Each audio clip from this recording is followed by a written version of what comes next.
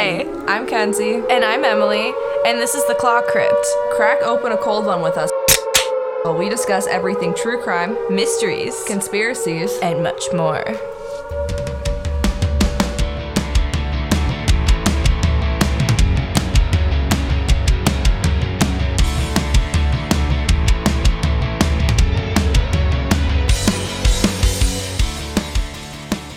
Drinking coffee did it. For now, anyways. Probably once we get like halfway through this, I'll switch it up. We'll see. But I need some caffeine in me.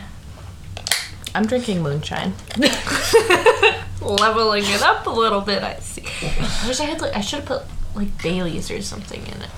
Then I'd be caffeinating while... Yeah. Well, Minnesota moonshine's not really like actual moonshine because you can't have alcohol past like... Everclear's illegal. Yeah, Everclear's illegal. I think it's like 80% and up is illegal here. Isn't Something it? like that. I don't know, I'm curious looking it up. I think it's like 70 or 80. I typed in 100 poop instead of 100 proof. Illegal. 151 proof version of Everclear can be bought and sold in Minnesota, so that's probably the highest, 75.5% 151 proof.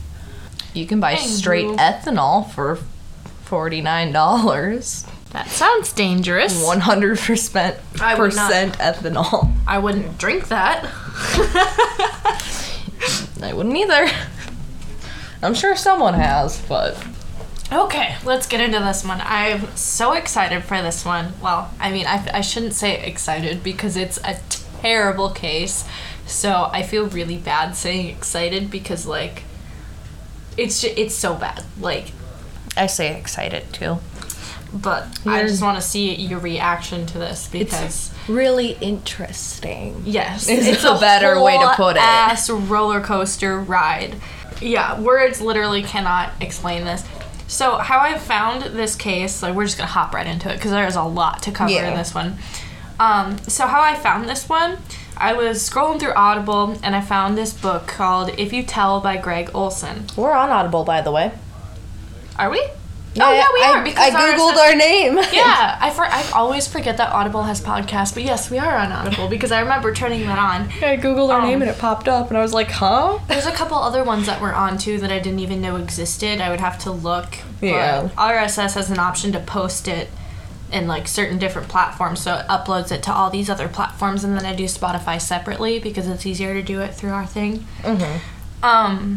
But yeah, no, so I found this on Audible because I was just looking for some true crime stories, and I thought it was just going to be, like, some cute story about, like, sisters bonding, you know, and then here's a couple, like, murders here and there, you know, with a hint of true crime, like a little sprinkle. Yeah. No. This one, it mind-fucked me. I was like, oh, like, it was a really good read, but definitely a ride.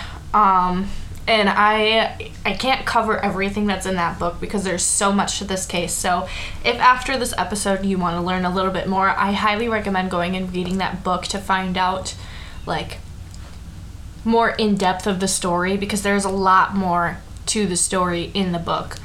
This is just the basics. I still gotta finish my Charles Manson book. But I might listen to that one. I recommend it. It's really good.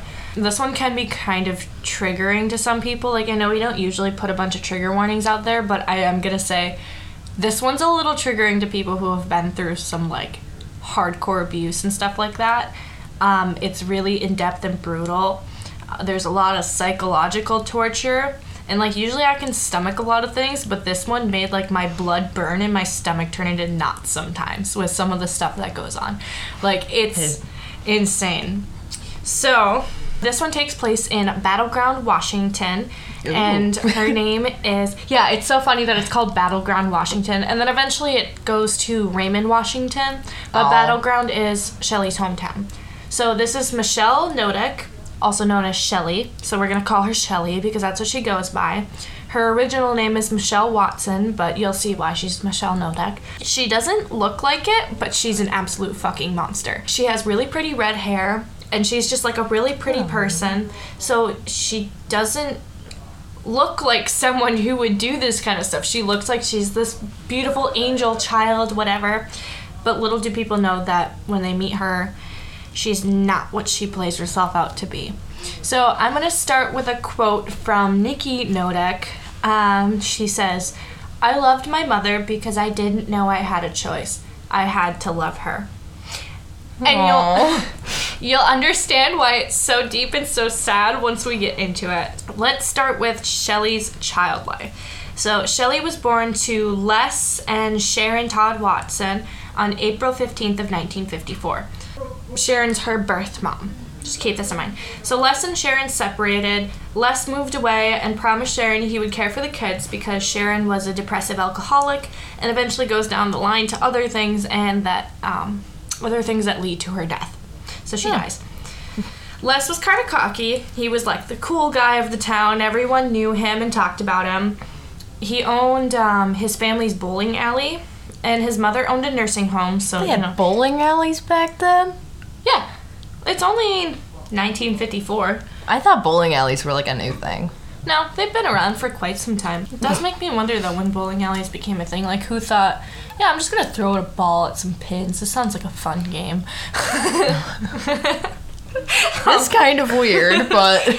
Anyways, he owned his family's bowling alley, and his mom owned a nursing home, and his mom is who I think is, like, Shelly's role model, and I think inspired a lot of her behavior. Oh. And, yeah, she's also very twisted. So they were a lot alike. His mother, so like for example, a couple of things. So she owned the nursing home, right? And she had 2 workers. And if they displeased her in any sort of way and didn't do exactly what she wanted them to do, she would excessively call them retards while she's sitting there drowning them in the toilet, giving them swirlies. Oh. Yeah. And one time, Shelly was over at her grandma's house, right? And she chopped Shelly's hair off into like this wonky bowl cut looking thing. Aww. Because Laura, who we'll talk about her in a second, because Laura wasn't brushing it properly. So she's just like, I'm gonna snip it all off. And Shelly uses this later on.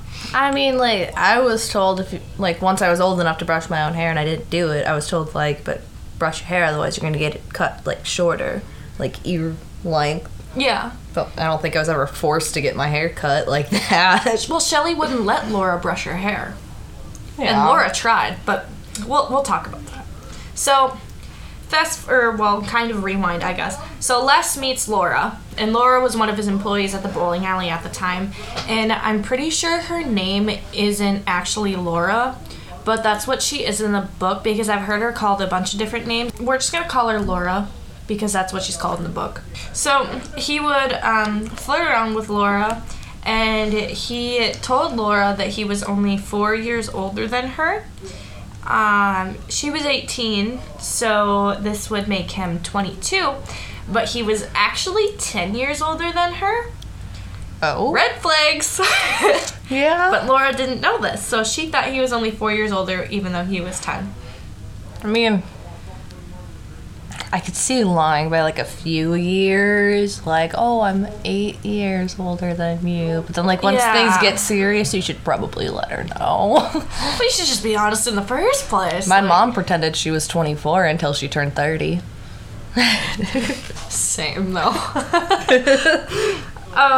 So that would make him 28, hitting on an 18-year-old, which is, I don't know. Something just doesn't feel right about that. No. But you do you. But then when you think of, like, a 60 and 70-year-old that are married, and that seems normal, which is weird. It's different when you're older, I feel like, but at such a young age like that, it's hard because people are, maturing at different times and stuff like that. Well, like, so I was 15, boyfriend was 19. That seemed really bad. Now I'm 21, boyfriend's almost 25. And that's, like, it seems a lot less. Yeah. No, he's almost 26. Yeah, something like that. I don't know. I think it's just maturity. Yeah. Things, you're growing out, figuring things out in your life. I think teen has a lot to do with it, too. Anytime you hear teen and age, it's like, you just think young. Red flag. Yeah. So, obviously, Les had kids with his previous wife, And Laura didn't know about these kids, so there was 3 of them when they got married. Oh. So they did get married, you know, they got into a relationship, they get married, whatever. And the only people at that wedding was Laura's immediate family, so how was she supposed to know? And then one day Sharon calls and asks, when are you coming to take these damn kids? And Laura's like, oh? What kids? So this is the first time she hears about the kids, and she's like, oh, okay. So she takes them in. Shelly and Chuck were taken into Laura and Les's care, and Sharon insisted that she kept the youngest. So Sharon cuts ties with these kids. She never calls or sends cards for birthdays or holidays or anything. And Shelly actually was like blaming Les and Laura for not being able to be around her mom and stuff like that. I don't know. It was weird. Oh. So let's fast forward to 1967 in the springtime. Les and Laura were notified that Sharon was murdered and she was beaten to death due to her ghetto-ish issues. So she was like doing drugs, drinking, hanging out with some pretty shady people. So Les and Laura and the 2 kids hop in the car, travel down to California to identify her body because they didn't have anybody else to identify her. Yeah. And Laura insists that they take Paul, who is the youngest of the 3, despite his behavioral problems. Paul was a handful.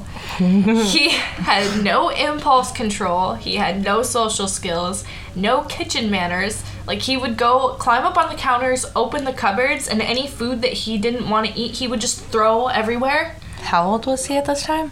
He was probably like 7, 8, 9-ish. So old enough to know better. Yeah. He was wild like an animal, is what they said. And he even carried... I just picture little Tarzan in a house. Yeah, just like throw it. That's what I pictured too. I was like, this guy's insane. He even carried a switchblade around with him. This is like a 7, 8, 9-year-old kid carrying around a switchblade throwing food out of the cupboards because he didn't want to eat that. No, it would have to be a pretty responsible 8-year-old for me to give it any kind of knife. Yeah, so Paul, that's Paul for you. Let's talk about Shelly. Oh, Shelly was 13 at the time, and honestly, she didn't really seem to care that her mother died, even though she was mad that she got taken from her mom, but I don't know, she didn't really care that Sharon died. Like, she never asked about what happened to her or anything. Maybe she just used it to be... I just don't think she cared. I know, but like, when she was upset that she got taken from her mom, it was probably just to maybe cause issues. Maybe she didn't really care. Probably. And once you see what Shelly is like, that's more than likely the case. Yeah. When Shelly arrived, originally Laura could already tell like something was off. The middle child, Chuck, he was really quiet, and Shelly would always be talking for him. There was a bunch of assumptions that there was some sort of abuse done to Chuck when he lived with Sharon. And neighbors were reporting, like, every day that they would see him just, like, standing in the window, staring out the window, just bawling. Aww. Like, I don't know, I feel really bad for Chuck. Shelly would tell Laura literally every day that she hated her. Every day. Just, I hate you. She would pitch fits and start fights about going on family trips. Like, if it wasn't her idea, it wasn't good enough. So, like, even if she liked going to Disneyland, if Laura was like, let's go to Disneyland, she's like, no, I don't want to go. Like, weird. She would lie a lot, and she would use ridiculous excuses to get away with anything she didn't want to do, like homework. She would always say that her siblings destroyed it, and if that didn't work, she just wouldn't go to school. Laura would set out clothes and breakfast for her to make it more smooth for her to get up and get ready to go to school, and Shelly would refuse any of it. She didn't want it because it wasn't her way. She would leave these, like, sacks, garbage bags of clothes at this service station that was down by the school in the bathroom, and she would wear whatever, sometimes she'd wear what Laura would set out for her, and then she would go to the service station, change into jeans and like a hoodie or whatever, and then leave behind all the nice brand new dresses just because she didn't want to wear it because Laura picked it out. So she just had this pile of clothes at like this gas station bathroom. Like, this is the kind of... She just goes in these ridiculous circles. So Shelly was also signed up for some dance lessons, and she would skip performances and throw fits about going to classes. And you could get Shelly a gift but it was never good enough for her, and she'd be mad about it. Like, she'd be like one of those kids you see on Facebook that are crying because they got an iPhone 10 and not an iPhone 11, and it's the end of the world when they throw it. Yeah, and even if it was the iPhone 11, she probably wouldn't want it anyways. Yeah. Because it wasn't her idea. Like, she's ridiculous. So eventually, she like started gaining more anger towards everything, and she had this attitude that everything was owed to her, otherwise she would use revenge. Yeah. She was just a super spiteful person, and her favorite activity would be to put tiny pieces of glass into her siblings' shoes. Oh. She would just break this bottle, right, and smash it into a bunch of little pieces and put it in her siblings' shoes. I mean, I used to do little pranks on my siblings, like put a little whoopee cushion on their chair. No, I took a thing of mayo and I put it in a bowl on the top of my door. So that when Lexi opened it, it would fall on her head. And I also squished a tomato on her head, but I never put glass in her shoe. Oh my god, the best one I did.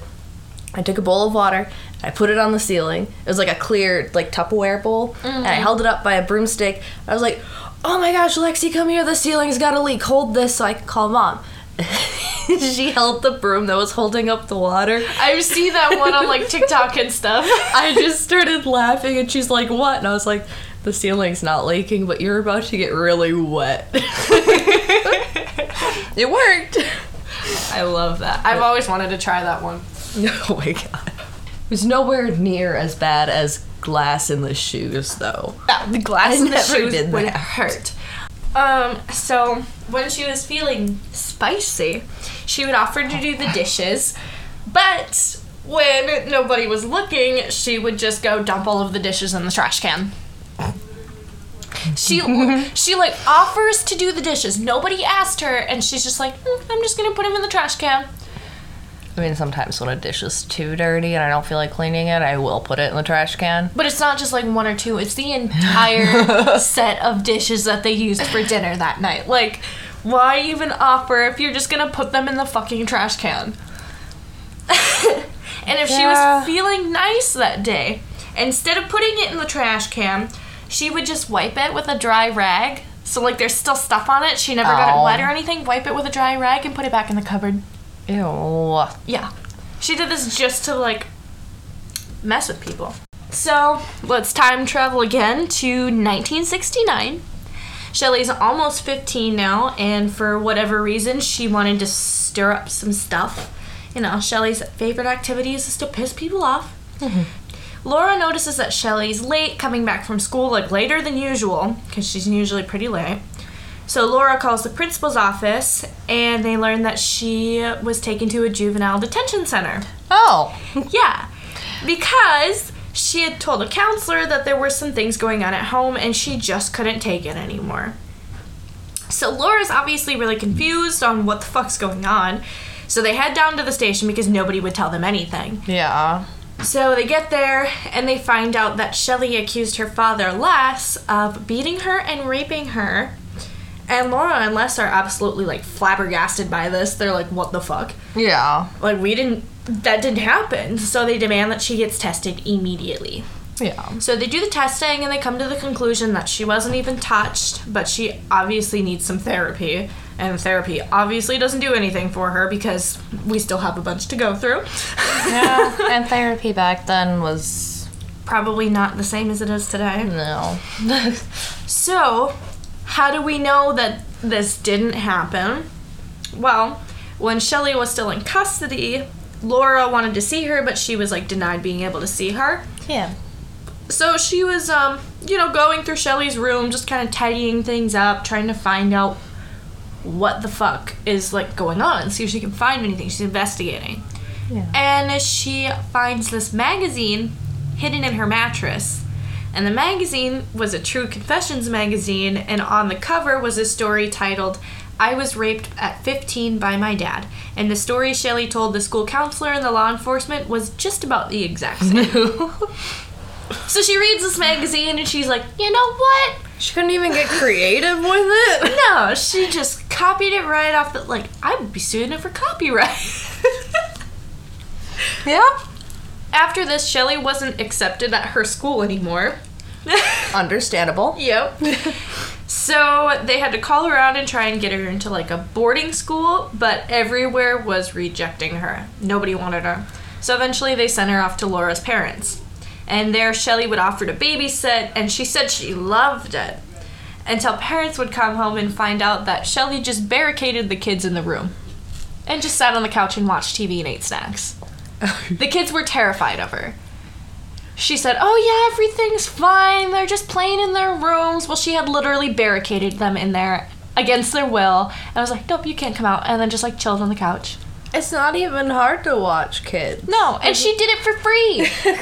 She's like, yeah, I'll offer to babysit your kids for free, but I'm just gonna barricade them in their bedrooms. Like, she just liked to torture. Yes, exactly. Got it.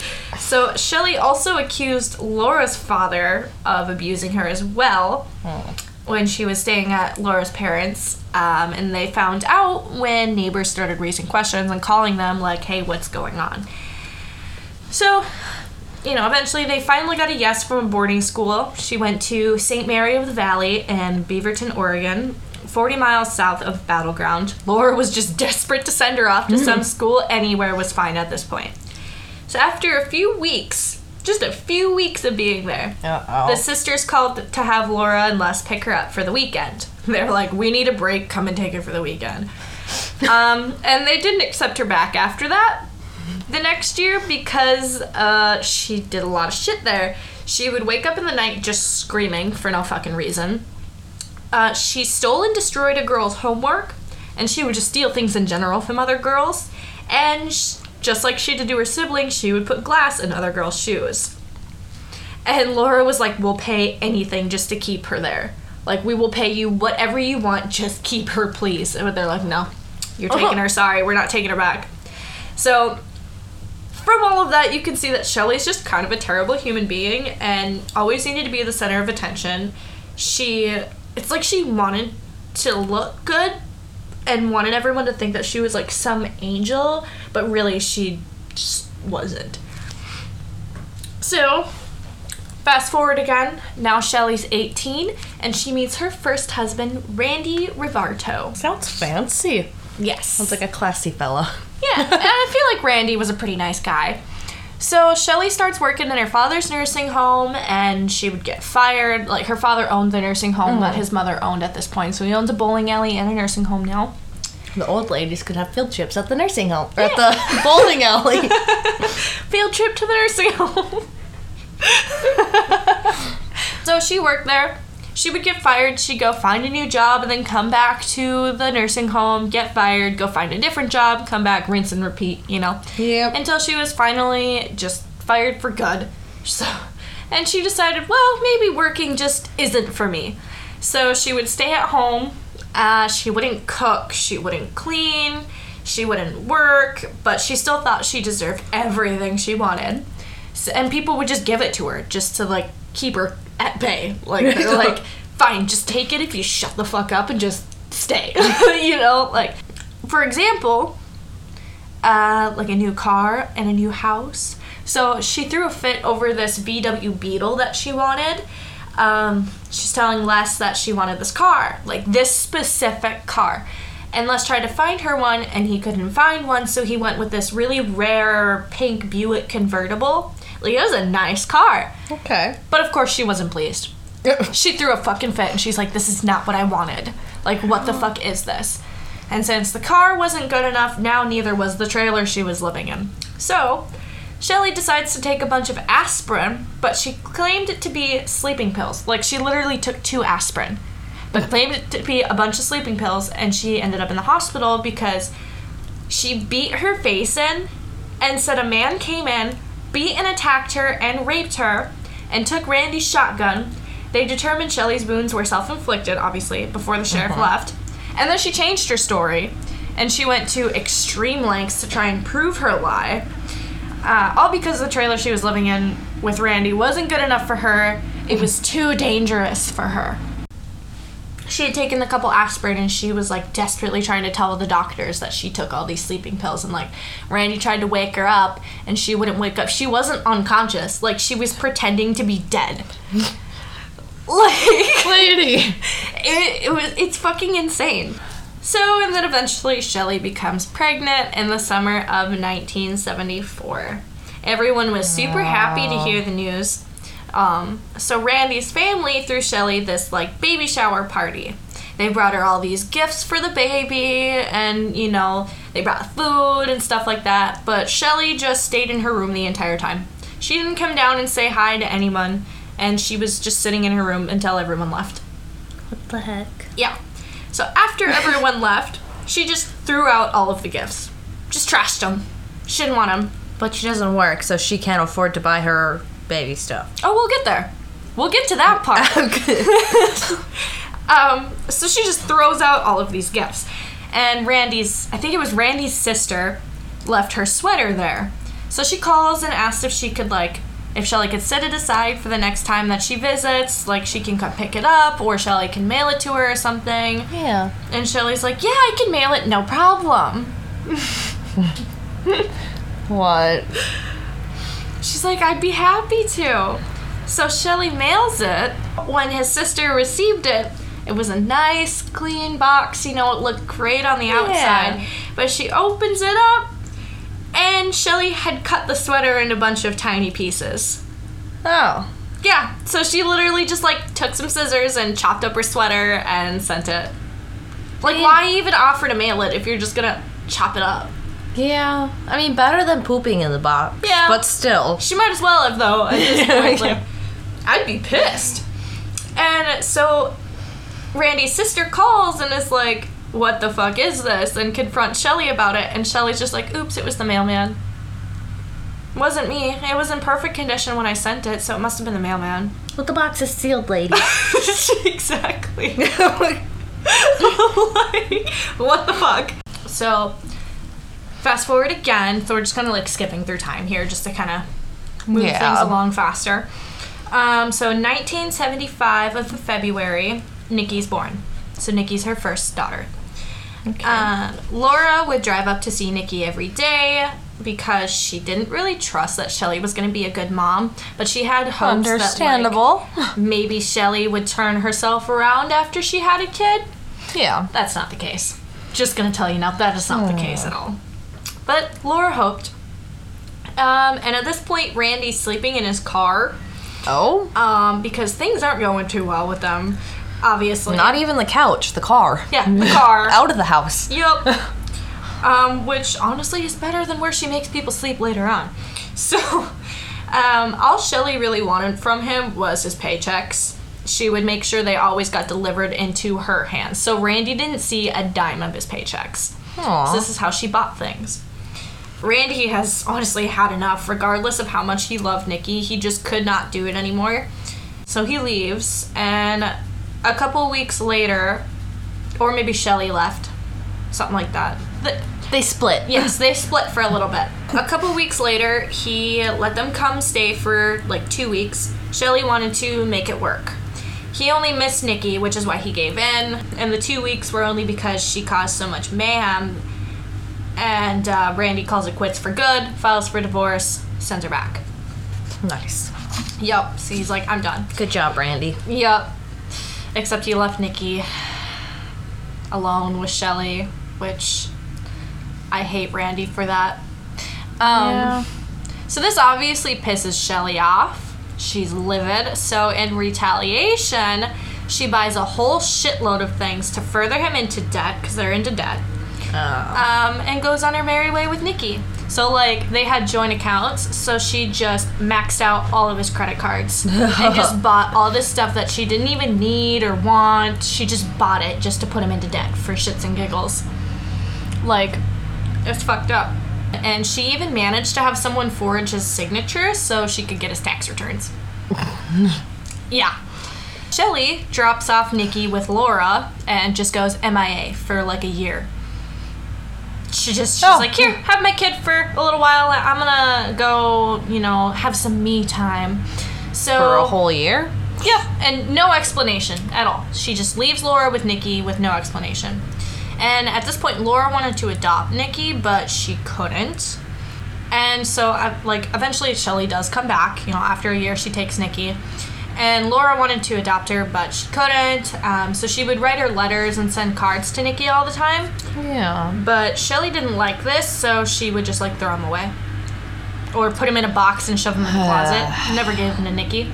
So Nikki's probably, 3 or 4 or something like this at the time. She's a couple years old at this point. She can walk and she can talk. Shelly would tell Nikki that her father abandoned her and that her grandma didn't want her anymore and kicked her out, and that it was them against the world.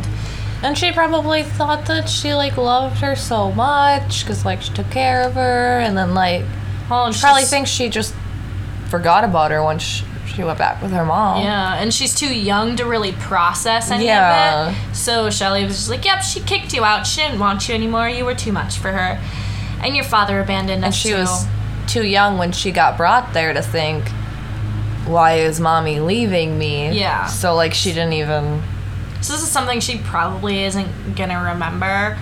But, yeah, so... Still, sad.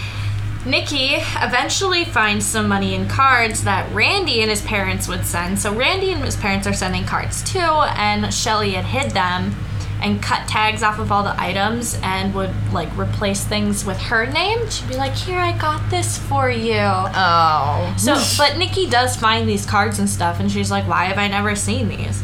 Eventually, Shelly meets this Danny dude, and so Danny moves in, and Shelly's pregnant with a second baby. Shelly and Danny get married. In August 1978, Samantha was born.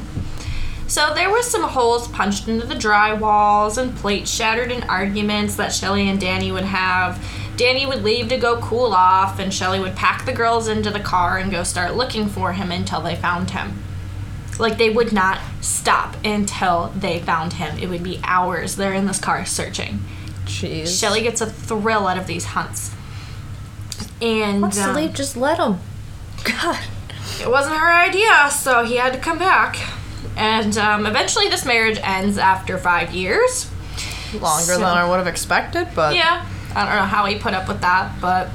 So they get divorced. Shelly would force Nikki to call any boyfriend that Shelly would have dad.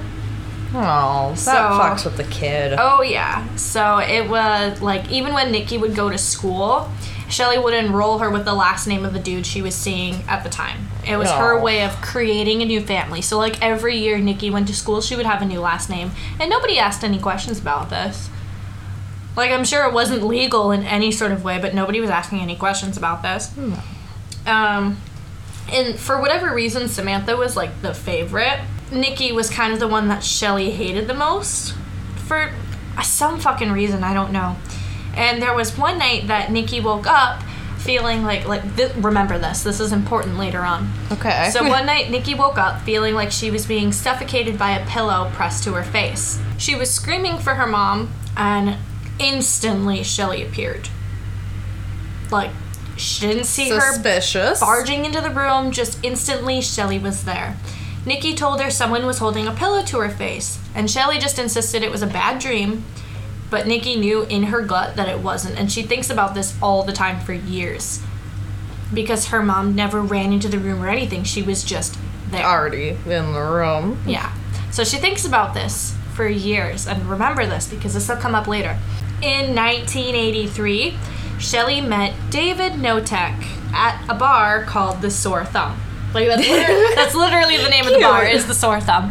And David thought Shelly was just this absolute angel, so he built up the courage to go buy her a drink, and, so they start talking, and, of course, Shelly would make Nikki call him Dad, and Nikki hated him because she loved Danny. Danny was, the best dad to her because he's who she remembered when she was young. Yeah. And after dating for a while, she tells David that she has cancer, and it's terminal, and she's going to die soon. Oh, I'm sure she does. Mm-hmm. Yep. And David loved the kids, honestly, and he didn't want them to be left without a parent, so he thought, this was meant to be. This was God's plan. This is what I need to do. I'm supposed to be their father when Shelly passes, and so they get married. Like, honestly, David would have been such a sweet guy if he would not have gotten with Shelly. So, as like others, this marriage goes downhill pretty fast. She would push David around and use pretty much anything as a weapon. So Dave was terrified of her. Like the kitchen spatula, weapon. Tape measure, weapon. You know, the White Claw can sitting right there, that would be a weapon to her. Anything. She would yell at him over any minor inconvenience and tell him that he was an absolute retard. And it would get to the point where he would sit outside with a gun to his head, crying, telling her that he can't do it anymore. Her excuse was, oh, but this is how couples talk things out. It's okay. This is what normal couples do. I know. It's like, what? You throw things and, like, threaten him with random inanimate objects, and he gets to the point where he wants to commit suicide, and you're like, oh, don't worry. This is normal. This is what couples do. Like, what the fuck? Lady. Shelly would sleep during the day while the kids were at school and when, like, Dave was at work and stuff, and she would sit up all night long, and Dave usually wasn't home either at this point. So she'd just be on the couch, sitting there staring up at the ceiling, thinking about anything one of the kids did wrong. Like, they forgot to put the dishes away, or they didn't shut a light off, and she would, like, sit there and just rile herself up thinking about it. And then once she was angry enough, she would go into the room, bursting through the bedroom door while everyone was just sound asleep, flip on the light and tell them how ungrateful they were and push them around, and, like, they didn't know what they did wrong. They're sleeping. Yeah. Just imagine being woken up to someone bursting through your bedroom door, flipping on a light and screaming at you for something you don't even know that you did, and not even telling you what you did wrong. Like, that's gonna fuck with a kid. It was just to the point where they would just apologize. They'd be like, I'm sorry, and Shelly would just keep going. And then when she was done, she'd just be like, okay, go back to bed. And then the next day, everything was fine. Like, what? And the kids couldn't do things like shower or use the bathroom and stuff like that unless Shelly gave them permission. Like, when they did go to the bathroom and they had to, like, pee or poo, Shelly would sit there and stare at them directly in their eyes and watch them while they used the bathroom. Ew. Yeah, and they could only take showers when Shelly let them. So a lot of the times they were stinky, smelly, greasy. They probably didn't have friends. No. Well, Sammy had some friends. Sammy was actually pretty, like, decently popular in school, but Nikki didn't really have a bunch of friends. But Sammy did make some friends. There's a part in the book about, like, Sammy's friends coming over and using the hot tub and stuff like that. I didn't put this in here. I'd have to search through, like, the 17 hours of the book to find it. So I just took the basics, but there is something in there about, like, Sammy's friends would come over every now and again. So yeah, so Shelly wouldn't let them shower for, like, weeks at a time. So they would go to school greasy, smelly, and a lot of the times they only had, like, 1 or 2 sets of clothes that they were allowed to wear to school. Eventually, So. Yeah. So we're gonna talk about Christmases. Uh-oh. So during Christmas, Shelly would get the kids all of these presents, and they would be so excited to open them on Christmas morning, like a kid usually is. And then, like, immediately after they opened them, Shelly would rip them away from them, lock all the toys in the closet, and put pieces of tape on them so she could see if the kids snuck in to play with them. And she would never let them touch the toys again. So she's like, here's all these presents, but you only get to see them for, like, 2 seconds, and they're going in the closet. Then what's the point of getting them? Manipulation. I don't know what goes on in this woman's head, but... You might as well just wrap up a bunch of, like, empty boxes. Yeah, literally.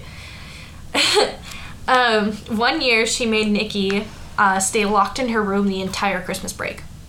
Aww. And Sammy wasn't, just Nikki. Like, to the point where she literally had to pee in a bucket. And she was only allowed to eat when Shelly brought her something, and it wasn't usually, like, good food. It was, like, stale food and weird concoctions she'd make up, and she's like, here, this is your breakfast, And Sammy, like, felt bad for Nikki, and, like, in the book, she talks about how there were these kittens. Sammy pulled a rope up in a basket so Nikki could, like, hold one of the kittens, and they, like, did this secretly, and then she put the, kitten back in the basket and put it back down real quick. She's like, hurry so Mom doesn't find out, Like, they had to do stuff like that all the time. And the only time that she let Nikki out this entire Christmas break was just for Christmas, on Christmas Day. That's it. And this year, you know, Shelly did the usual. She got the girls a bunch of presents, whatever, locked them in the closet. She got these really small bear pins to put in their stockings, but she threw a fit when the pins weren't in there. Told them how ungrateful they were and made them search every inch of the house for hours for these tiny little bear pins. And finally, they found the pins hidden inside of a present. Like, how did they do that? She put these pins inside of a present, make them search for them everywhere when she's the one who hid them inside the present. But she's like, how ungrateful you little bitches are. You lost these little pins. Like, I'm never getting you anything again. Like, I don't understand this woman. Another thing she would do is, so, like, one thing about their home is they had quite a bit of land. They had, like, 4 acres of land.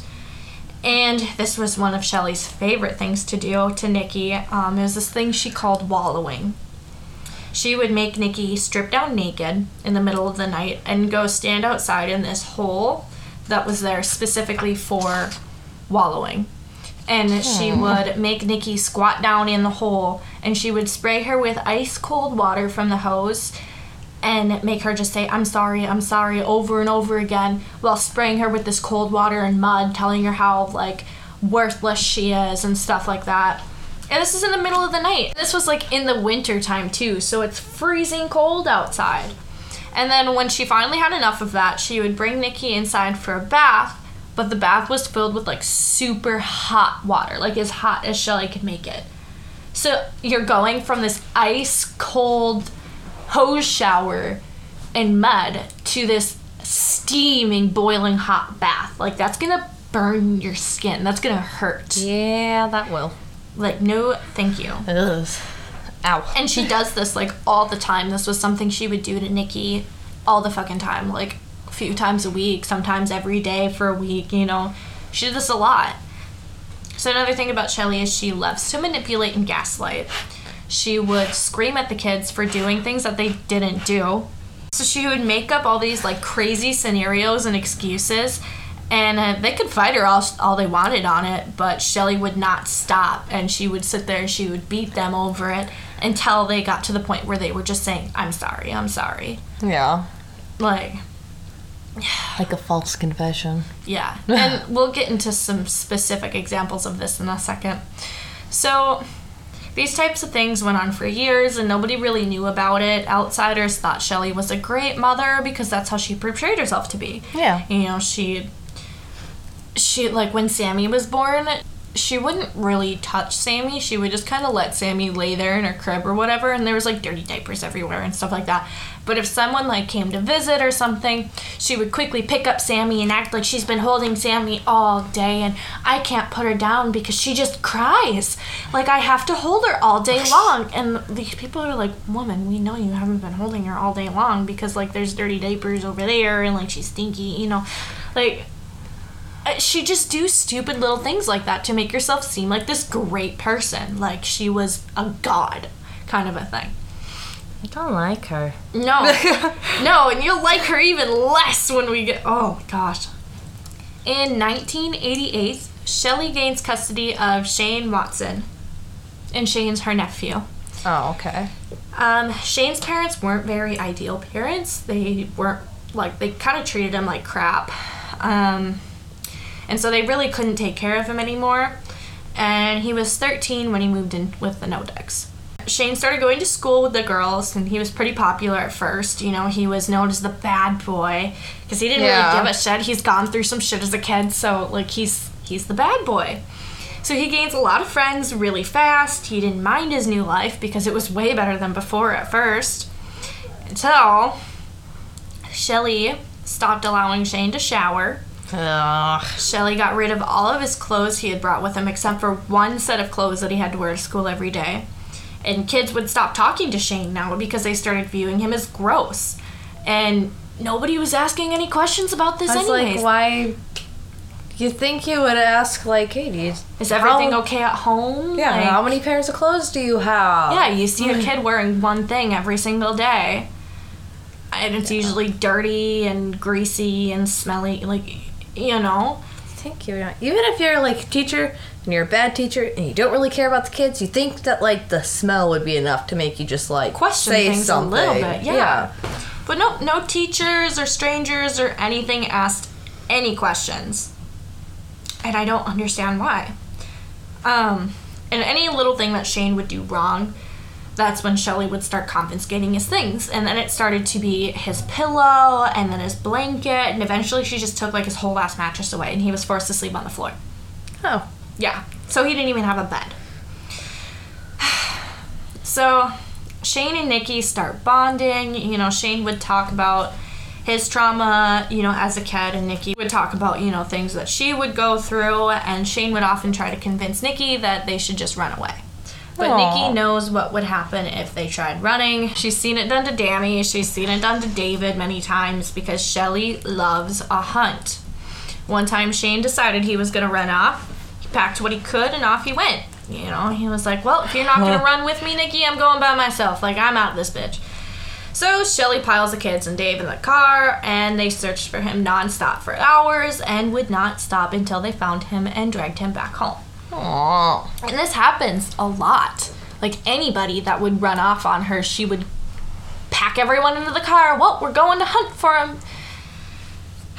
So Shelly starts to learn of the bond of Nikki and Shane, and she's not a fan. She doesn't like this. But she had to come up with ways to try and tear them apart. She started making them do things like strip off all of their clothes and make them slow dance with each other naked in the living room in the middle of the night. Ew. And sometimes she would make Sammy and David watch.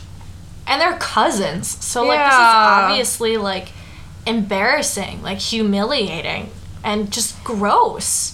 Like, I don't want to go slow dance with my cousin in the middle of the night naked in the living room while people are watching me. I wouldn't want to slow dance with my cousin in general. Yeah. No offense, cousins, but... Yeah, no, me neither. So, this was her way of trying to tear them apart. And she started making Shane wallow with Nikki in the wallowing hole, and they would have to do this together. And she would make them take turns spraying each other, and, like, they would have to do this. Like, there was no way for them to, like, say no without getting punished even more, because she would beat them if they didn't. One time, Shelly was absolutely livid with Shane, and she, for whatever reason, just hated Shane. Like, just hated him for no fucking reason. So her punishment started becoming a lot more cruel to him, and she was just really mad at him one night, and she decided to take him down to the living room. She stripped him down, duct taped his hands and his ankles together, and she put icy hot on his penis. Ow!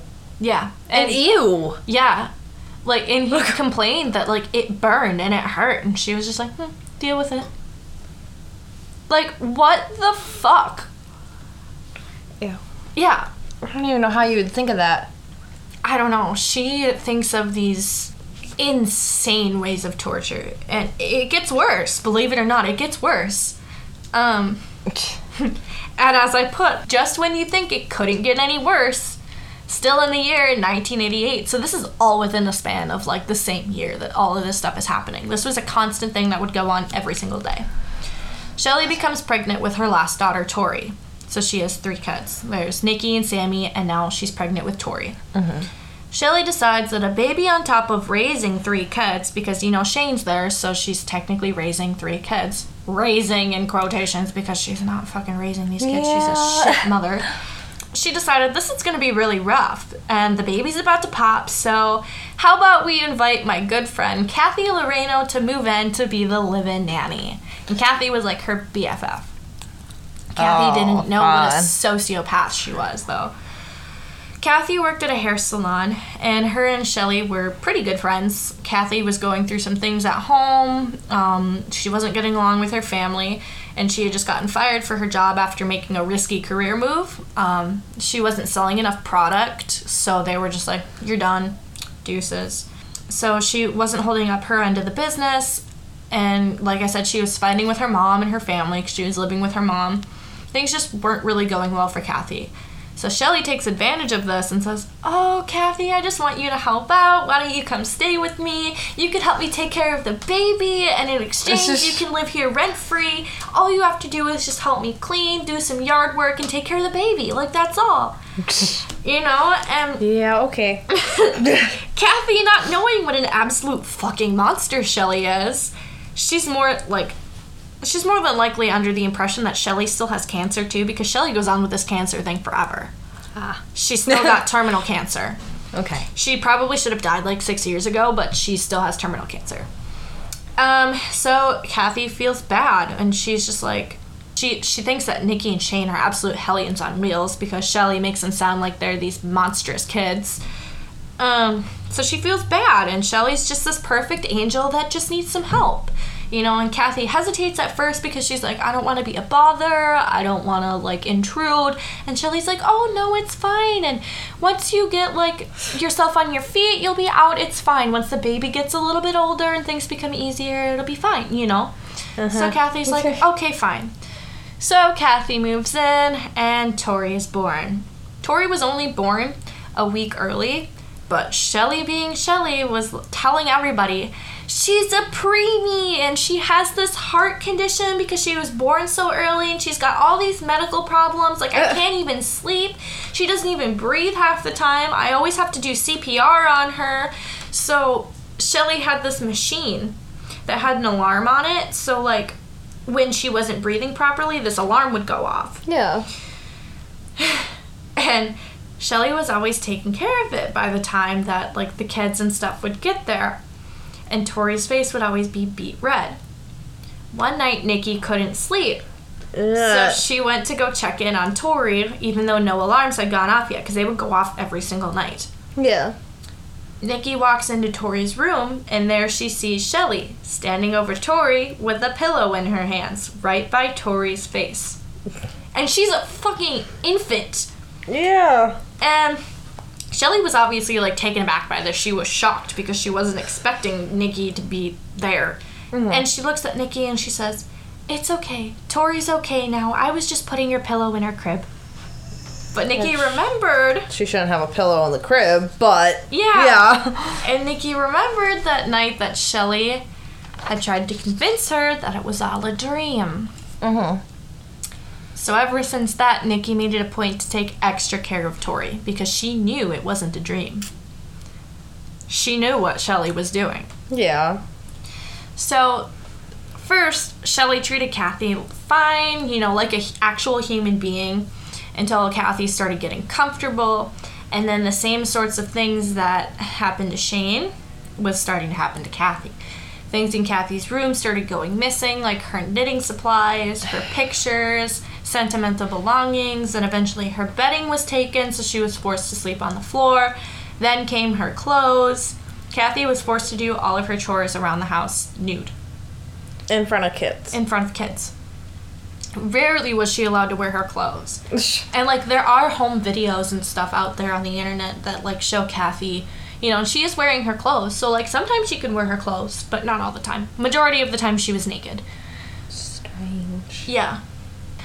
Shelly would also take Kathy outside and make her run up the hill, and then she would push her down.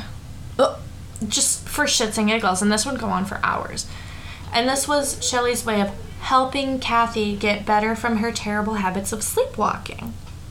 Oh, it sounds like something I would do to my siblings, saying like, oh, this is gonna be fun, but then like someone ends up getting hurt and you're like, oh, whoops, I won't do that again. Yeah, but she does this all the time. Yeah. She doesn't learn from it at all.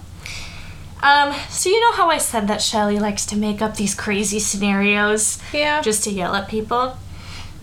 So she would blame Kathy for this sleepwalking and this sleep eating. And Kathy obviously wasn't doing this. But Shelly would go and put, like, candy wrappers in Kathy's mattress. She would make a pie look half-eaten and shove it under Kathy's bed, basically to, like, set up the scene so it looked like it had been done. And the kids would see this. Yeah. But they knew they couldn't say anything because they'd be punished for it. She probably thinks she's going crazy. Yeah. It's a hardcore form of manipulation. Like, she's like, I'm not doing this. Like, what are you talking about? And Shelly's like, Of course you don't remember, Kathy. You were asleep. Like, you were sleepwalking, so of course you don't remember, you know? Kathy would consistently deny ever have doing any of it, but Shelly, you know, like I said, she'd say, of course you don't remember, like, you were sleepwalking, but this needs to stop. Like, this needs to stop. And eventually it progresses, and she accuses Kathy of walking into Shane's room and wanting Shane sexually. So she's like, you walked into his room naked. And Shelly asks Shane if this was true to try and, like, back up her proof. And Shane, you know, agrees because he knew what would happen if he denied it. Like, he had to agree to it. So this is when Shelly really started taking away most of Kathy's things, restricting her to basic needs. Like, showers could only be taken outside naked with the hose. And instead of soap for a shower, she would pour bleach on her.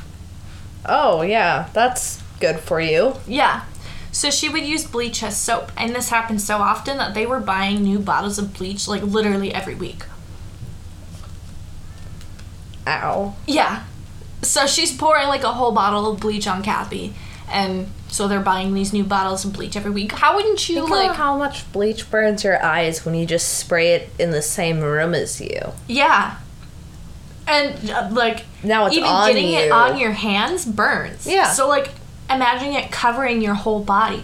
And especially the part where she's, you know, been beaten and stuff before. So she has open wounds. Oh. And these are going into her wounds and stuff. Oh, it's probably destroying her hair. Oh, yeah.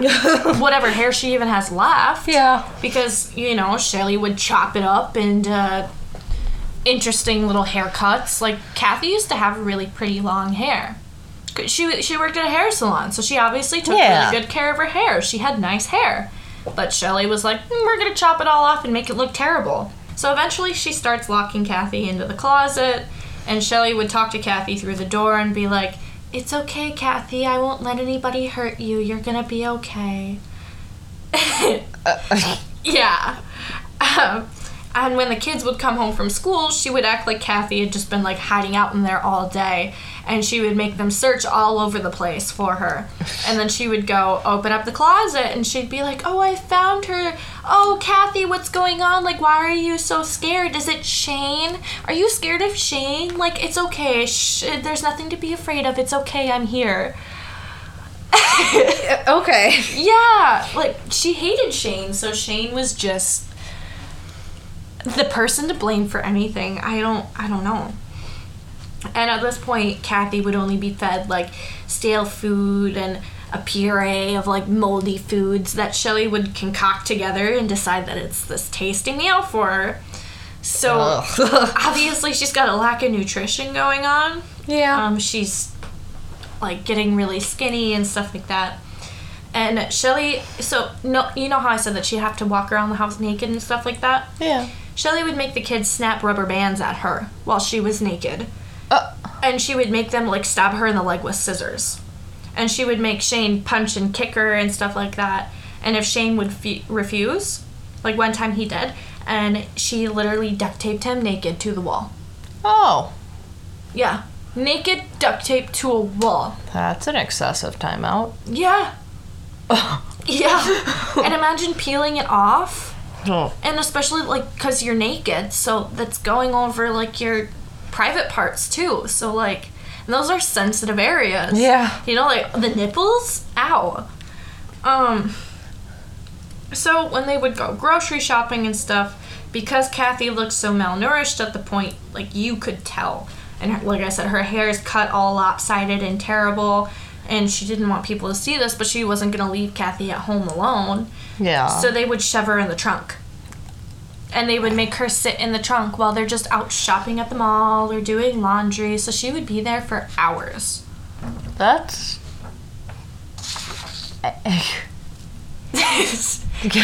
Yeah.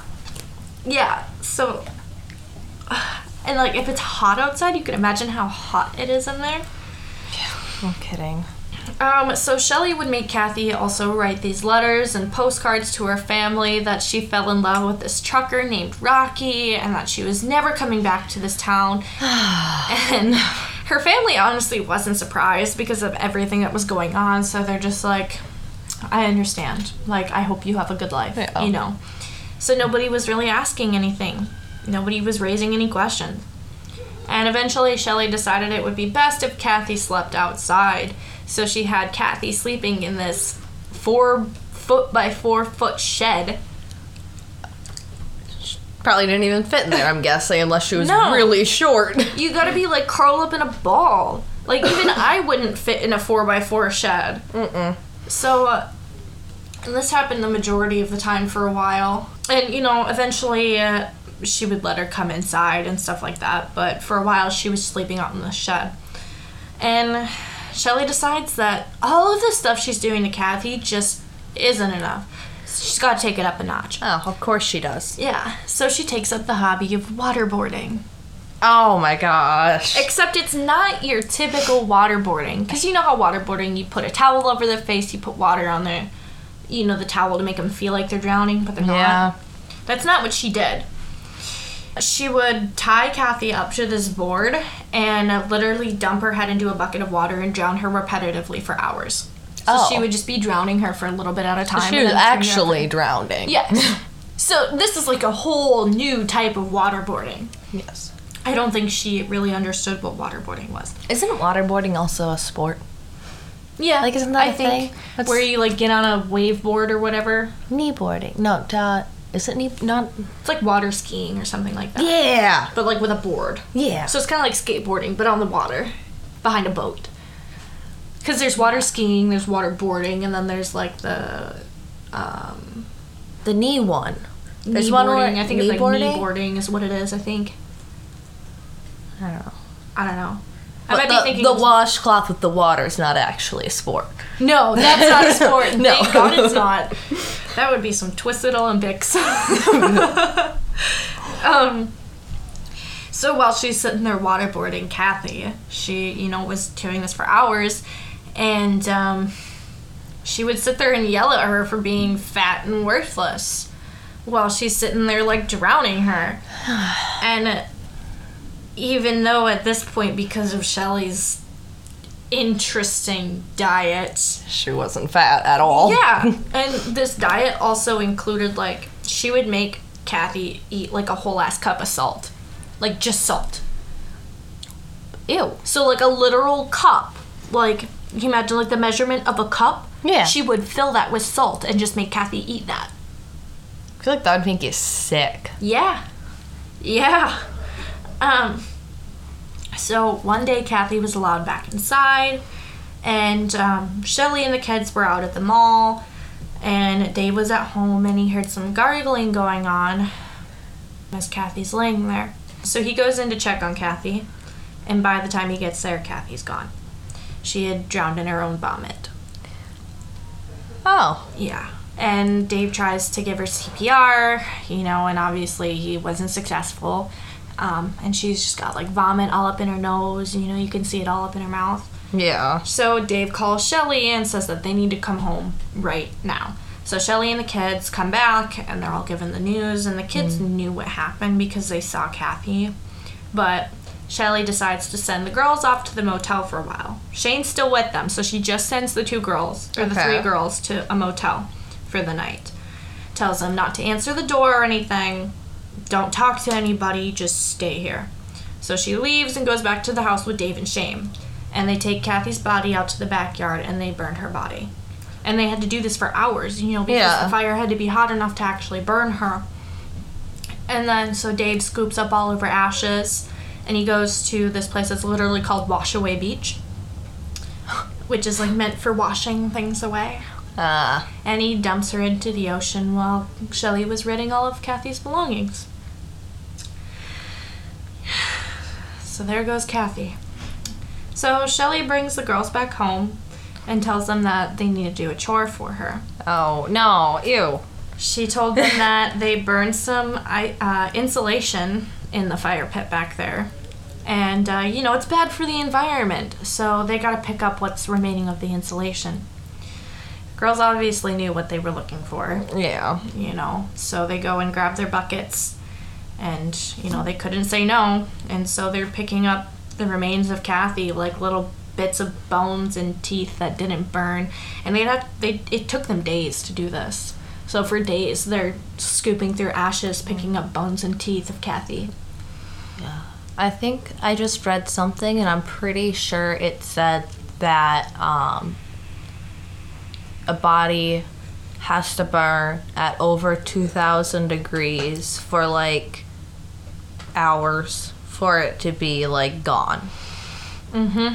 Because I was looking into a different case to see whether or not these people disappeared in the fire. Or, like, we'll probably get to that one later, but... Yeah. So it had to be really hot. And Dave knew that, and Dave's the one who had to burn Kathy's body. Yep. So Shelly thinks about, what if the family asks any questions? So she has Nikki study Kathy's handwriting, practice for days, perfecting it. And makes Nikki forge these letters to Kathy's family that Kathy was running away off with her trucker lover Rocky to Hawaii and that she was never coming back again. Rocky and they're going to Hawaii. Yep. Wow, that sounds like a movie. I wouldn't believe that if I got that letter. Well, she had already had, her send letters that she was in love with this trucker named Rocky, whatever. And she's like, sayonara, I'm off to Hawaii with Rocky. We're going to go be in love in Hawaii. So nobody was really questioning it. Obviously, the police came and asked some questions, but she had the proof of the postcards and stuff like that. Proof. Yeah. So the police didn't really do anything. They're just like, well, she's gone. She's off in Hawaii now. No reason to ask any more questions. And Shelly remembers one thing that can't be covered. Shane knew what happened because he was there when they were disposing of the body. And Shelly was convinced that Shane was going to tell. He should have. He should have. Right away. Yeah. And she tried to tell Shane that if They should have called 911 when they saw... What, Dave was his name? Yeah. When he heard gurgling and went in the room. Shelly specifically told him not to call 911. She said that they didn't want the police involved in this. Yeah. Man only had half a brain then. She was trying to protect her family, in her words. The death was accidental. But you could tell how malnourished Kathy was. She had bruises and stuff all over her body, and her hair's gone. She's super skinny. You can tell she's been neglected. So they would have asked questions. They would have done an autopsy on her. Yeah, they should have. They should have. But Kathy's gone. There's nothing left that they can really do.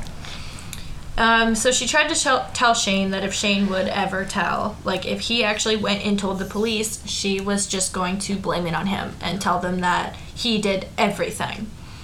And she would consistently remind him of this loudly. And she would always say, Shane's going to tell. He's going to tear this family apart, and he's going to try and bring us down, and he's going to tell. And no matter how many times Shane would reassure that he wasn't going to say anything. Yeah, he's probably afraid of her. Yeah, I would be too. And this went on for more than a year. She would call Dave every hour while he was at work and over the phone tell him that Shane was going to tell and he needed to man up and do something about it. One day, Dave came home and Shelly was just an absolute wreck, and she was holding up this pair of bloody underwear that she said she found in the woodshed that sometimes she would make the kids sleep in. And at this point, this is where Shane was sleeping, was out in the woodshed. She told Dave and the kids that Shane raped Tori. The girls obviously didn't believe this, but Dave, on the other hand, he did. And he beat the shit out of Shane that night for hours and brutally. They didn't look at Tori to see? No. Well, Tori was so little that they're, I don't know. Dave, I think there was just... Dave was a person that was really innocent at first, and he was manipulated and gaslit. He's just brainwashed at this point, so he does whatever Shelly tells him to do. I mean, I said he had a half brain when he didn't call 911, but... Yeah, he literally has maybe he just has a half brain. I don't know. And like I said, I feel like Dave would have been a really sweet person if he wouldn't have gotten with Shelly. Yeah.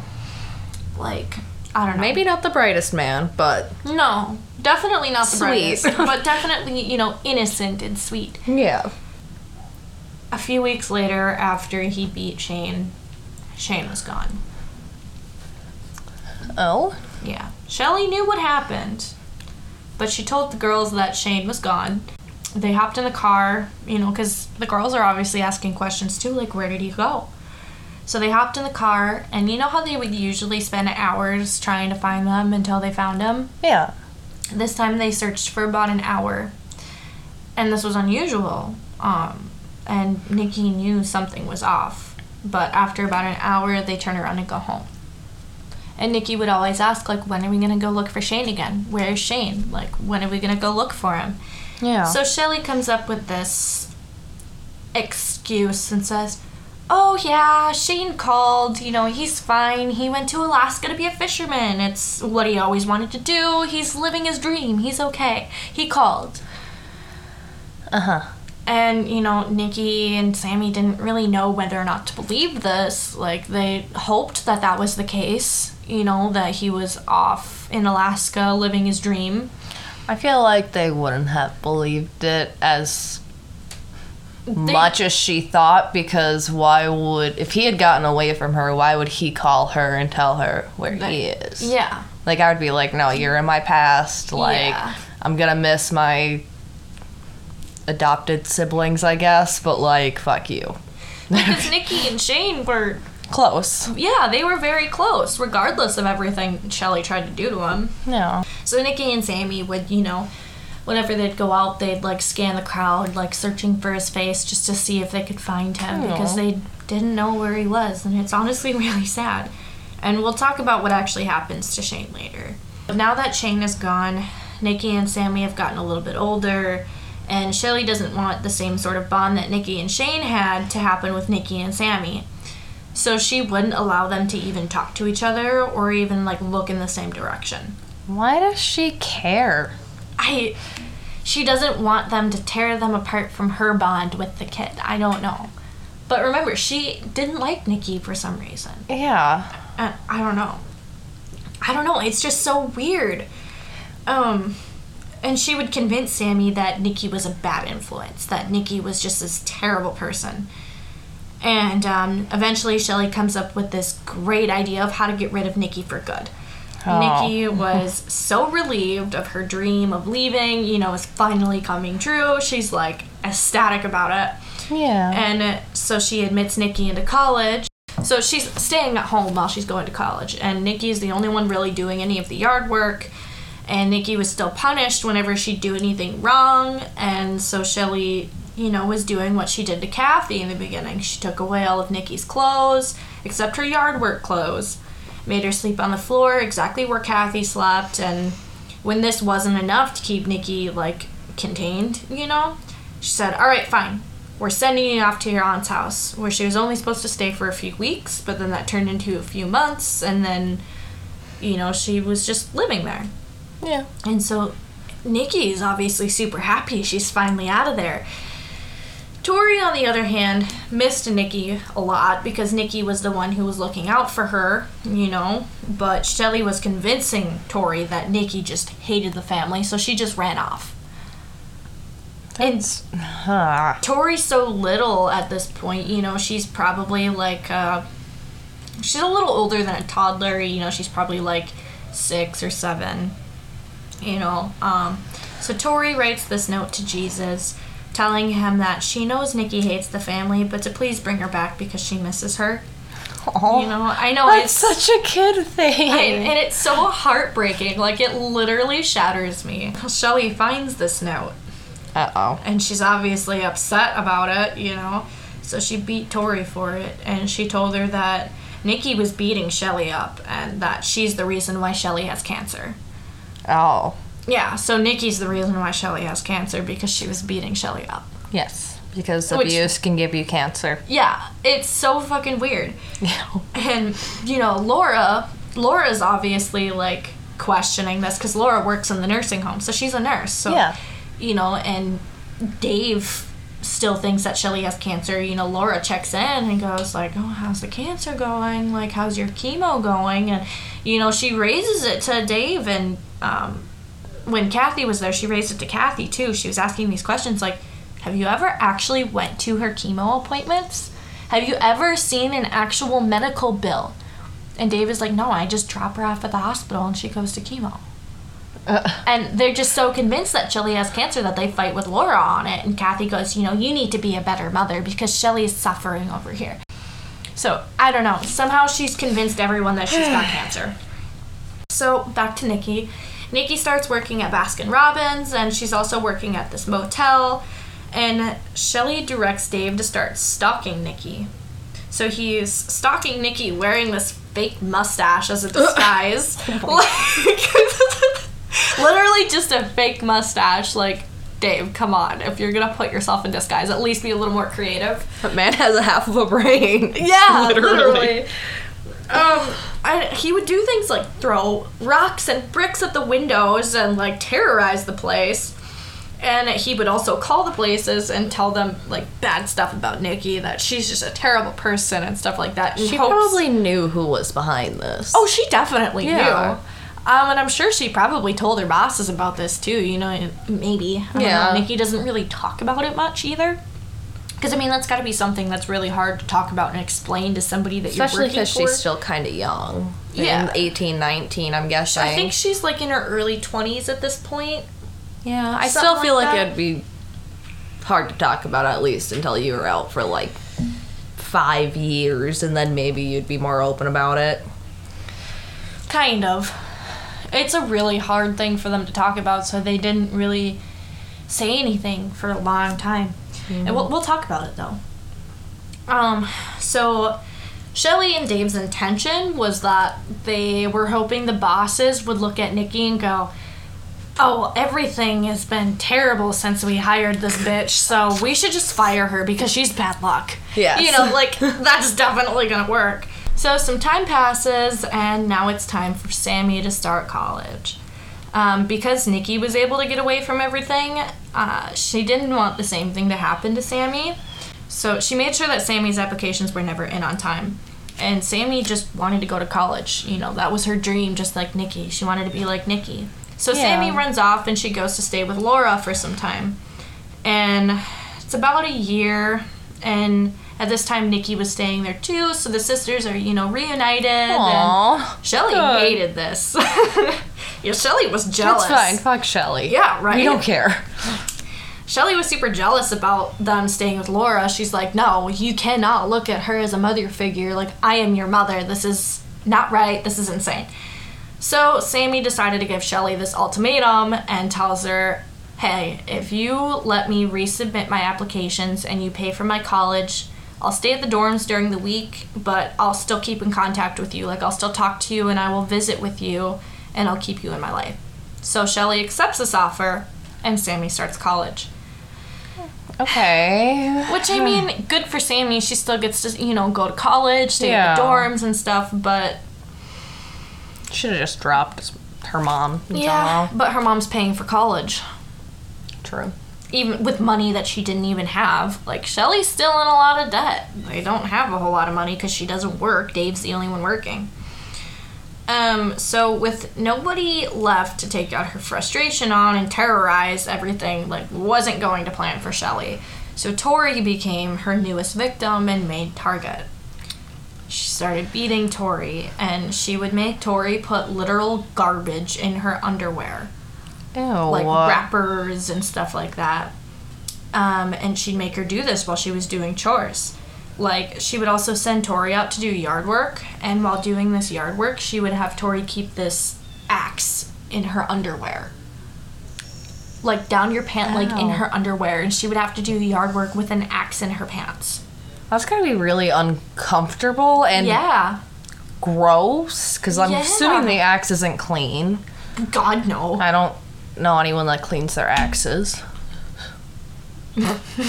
It sounds like clean their asses. I hope everyone cleans their asses, but I don't think anyone cleans their axes. The axes. The axes. The axes, yes. I don't know. The plural axe. So, yeah, you can imagine this is super uncomfortable. Once a month, Shelly would do this thing called a puberty check. Oh, fun. She would bring Tori into the living room, make her take off all of her clothes, and she would, like, examine her breasts and, like, check out her hoo-ha to make sure everything was growing properly. Which is weird. And, like, when Tori would be like, this is weird, you know, Shelly would go, well, what, you think I'm perverted or something? Like, yeah. So Tori just had to let this happen, even though she knew it wasn't normal. Like, what was she supposed to do? And one time during one of these puberty checks, Shelly gives her a pair of scissors and tells her she needed to cut off a piece of her pubic hair for her baby book. Ew.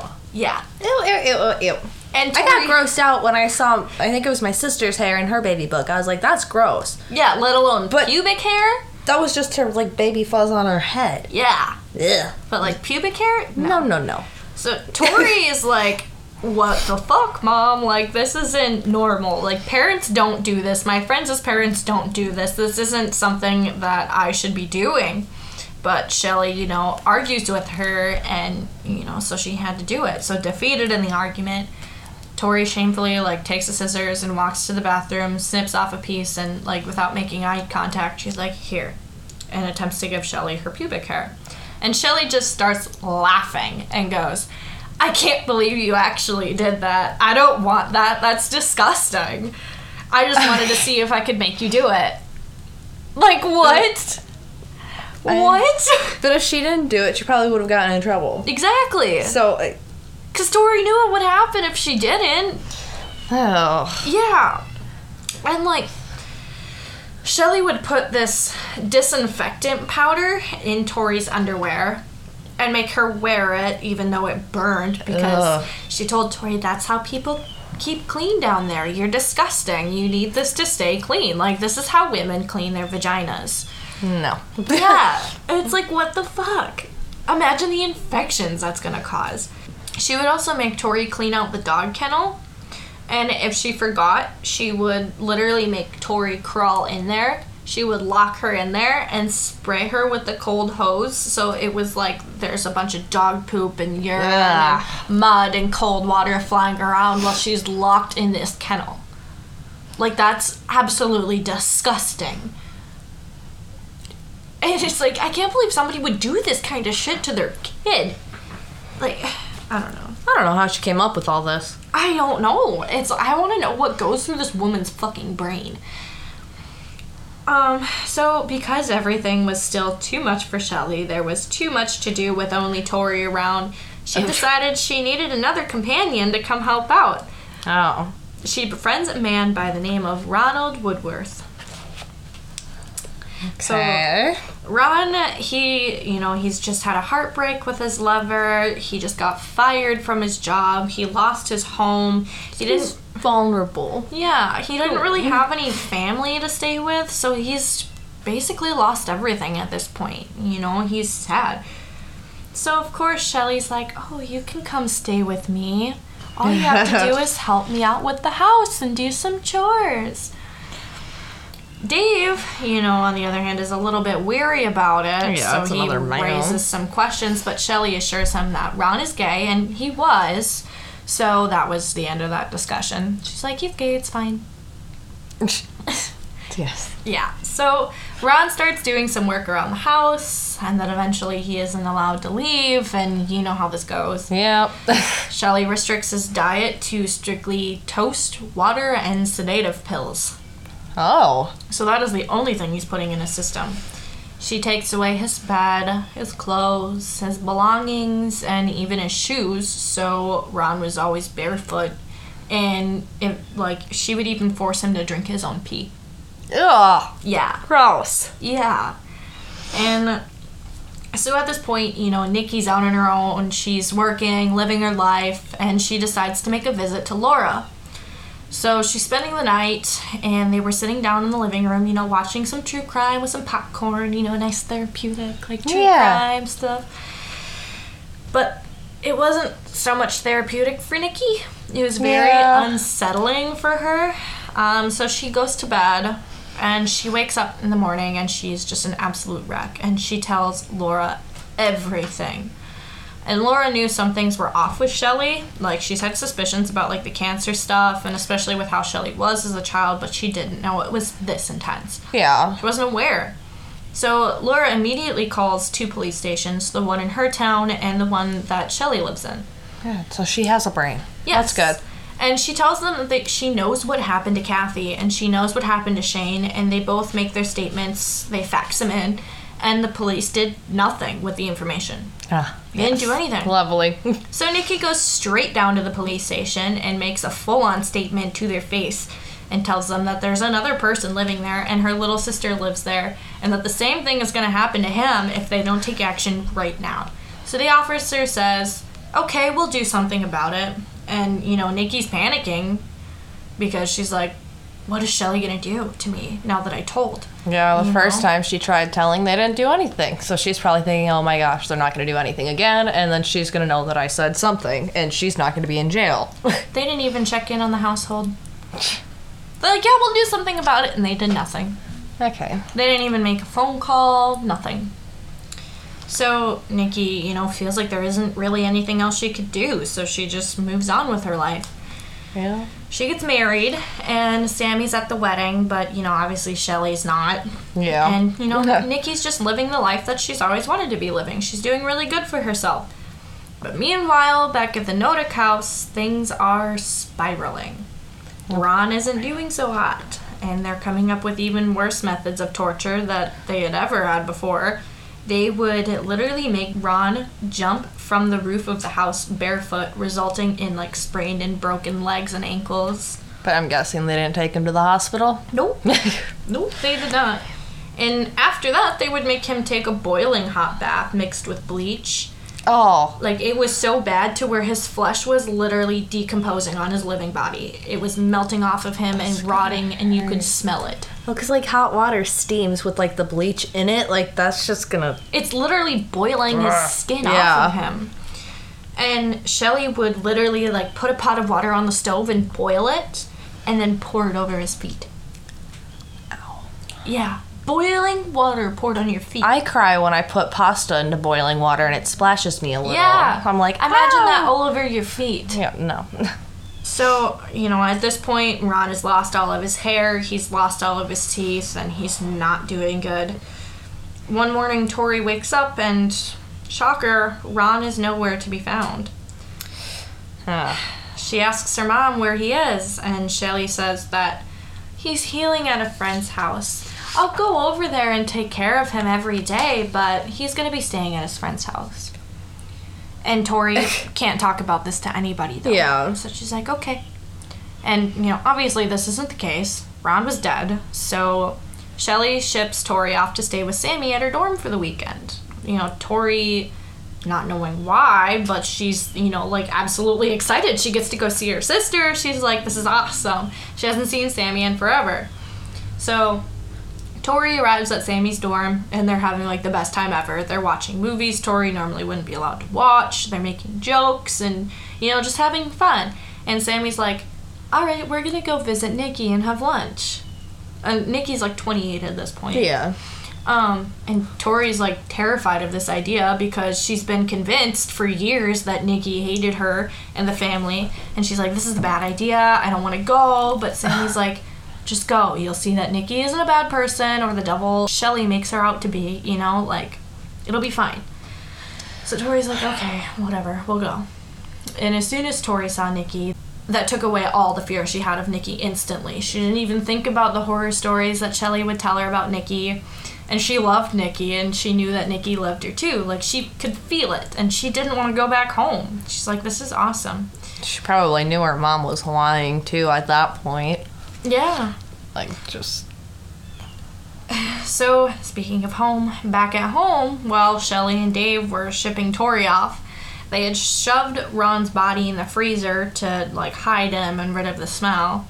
Oh. And now that Tori was with Sammy, they could get rid of his remains. But there was a problem. He was stuck in the freezer? No, there was a fire ban. Oh. I thought he got, like, freezer burnt to the side or something. No, there was a fire ban. Yeah, that's a problem too. So they obviously couldn't burn him, so their temporary solution was to bury him in the backyard until the ban was lifted. So they dug him a deep-ass grave, Yeah. Investigators are, they're asking some questions like they did with Kathy, but before Shelly had proof, and she doesn't really have any proof with Ron this time. So they're a little suspicious because this is the second time now, but Dave plays it off as like Shelly was just scared of calling 911 because of some things that happened in the past. She's traumatized. She's just trying to protect the family. She's traumatized. Yeah. Okay. She didn't do anything wrong. She just worries about literally everything, but everything is fine and dandy here. It's okay. And that was that. That was it. Pisses me off so much. So, back at Sammy's dorm, they just had some lunch with Nikki.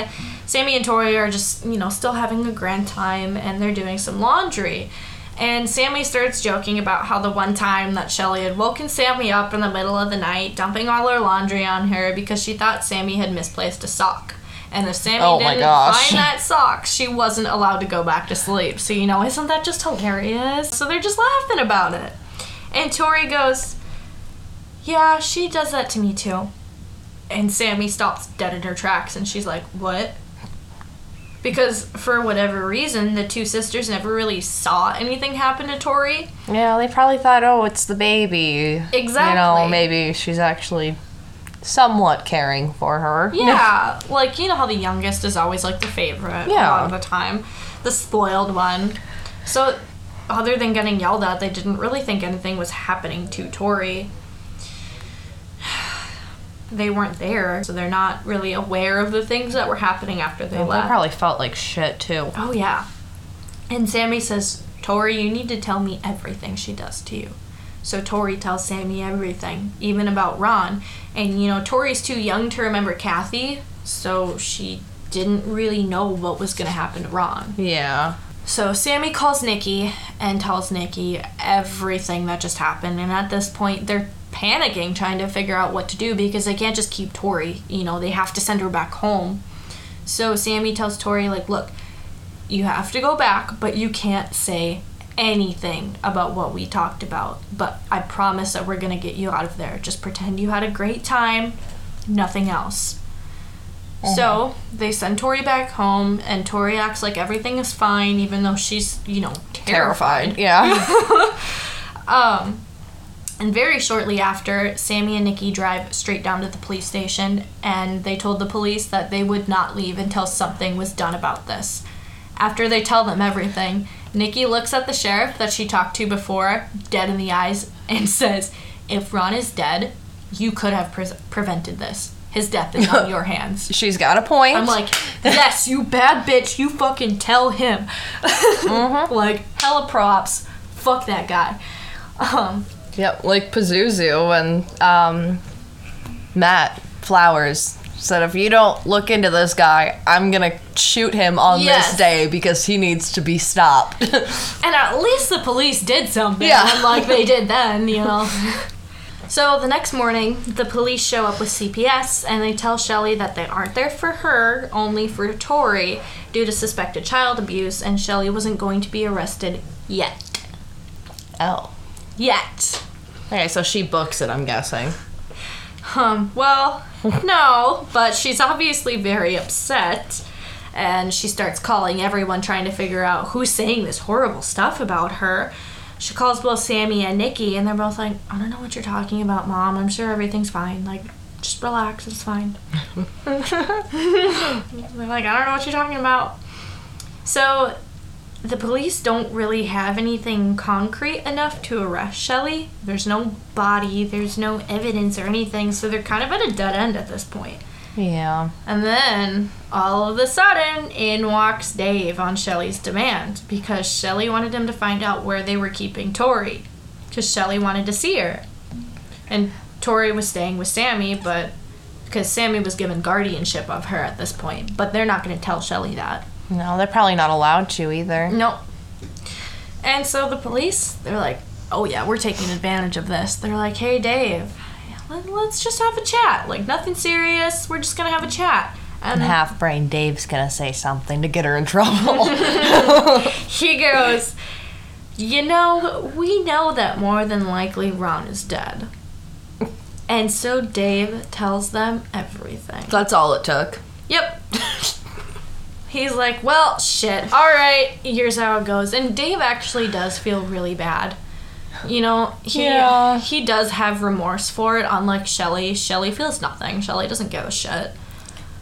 It's just weird that that's all it took for him to protect his wife.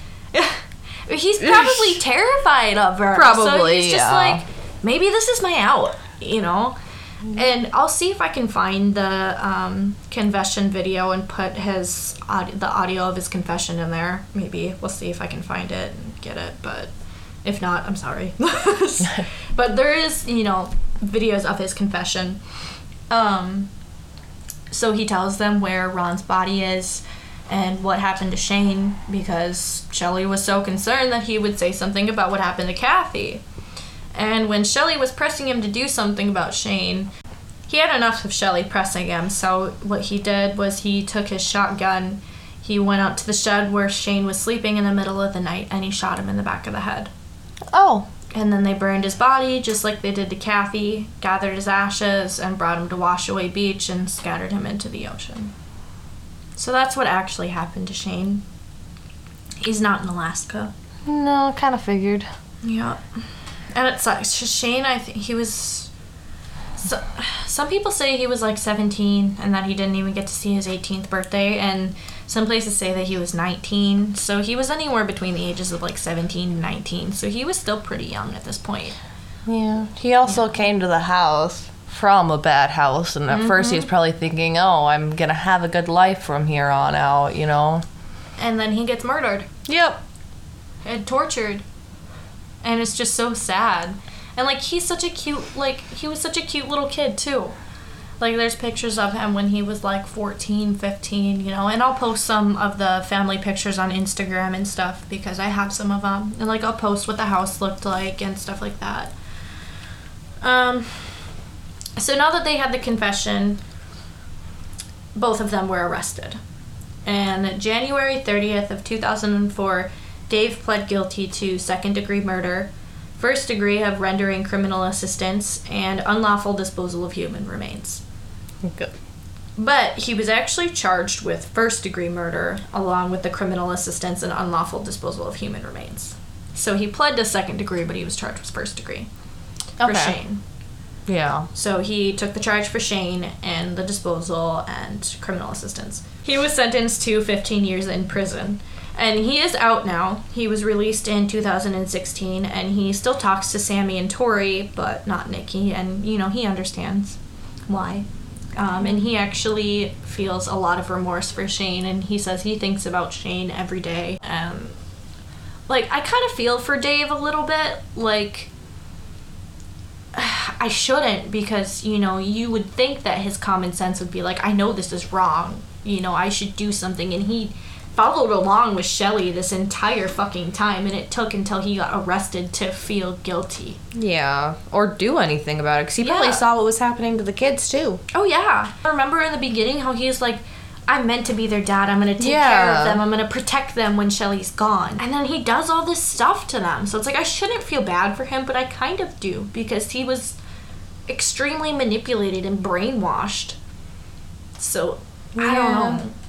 But, he needs to take full responsibility, and he did, he takes full responsibility for everything he did. During Ron's autopsy, the only thing that they could determine for his cause of death was neglect and malnourishment and abuse. But they couldn't indicate which injury was the one that actually killed him, because there was so much wrong with him. And because they couldn't indicate that, they couldn't indicate who killed him. So that made it hard to convict Shelly, especially because she was not talking. So they gave her the option of an Alford plea. God, I know what that is. And with this, they were asking to sentence her to 17 years in prison. During her sentencing, she basically says along the lines of I'm sorry for not being there for Kathy. She was my friend, and although I wasn't there when she died, as a mother, I'm responsible for what happens in my home. And I'm so ashamed that she was mistreated in my home by Shane and Nikki, and that will never leave me. And so she's blaming all of this on Shane and Nikki, and she's like, I'm sorry I wasn't there for her, but I didn't do it. Yeah, so the judge was like, yeah, no, fuck you, and sentenced her to 22 years in prison on one charge of second-degree murder and one charge of manslaughter. And Shelly still refuses to accept her charges. She doesn't believe she's at fault for any of this. Like, to this day, she sticks to the part where this isn't her fault. And she still says she has cancer. She still has cancer. Okay, yes. Even though she probably should have died, 17 years ago, 20 years ago. Yeah. But, yeah, no. Yeah, or no, more like 30 years ago. More yeah, because her oldest 30. was 28 last time. Yeah, so this is probably 30, 40 years that she's had this terminal cancer. Yeah. Uh-huh. And actually, there was, when Laura came to check in on her cancer one time, she was like, oh, I noticed you haven't lost any hair. And so Shelly went up to the bathroom and literally just snipped a piece of her hair off. And she's like, look, my hair's falling out. And, Laura's a nurse. So she's like, I know that it doesn't just come off like that. It comes from your scalp and stuff. So she's like, what the fuck? And so she went and investigated in the bathroom, found the scissors with Shelly's hair still in it. And she confronted Shelly about this. But Shelly's like, I don't know what you're talking about. Oh, yeah. So Shelly's now 68 or 69, as of right now. And she did apply for an early release this year in June. So June 2022. And that's why I kind of waited a little while for this case, because I wanted to see if she was going to get out. Hopefully not.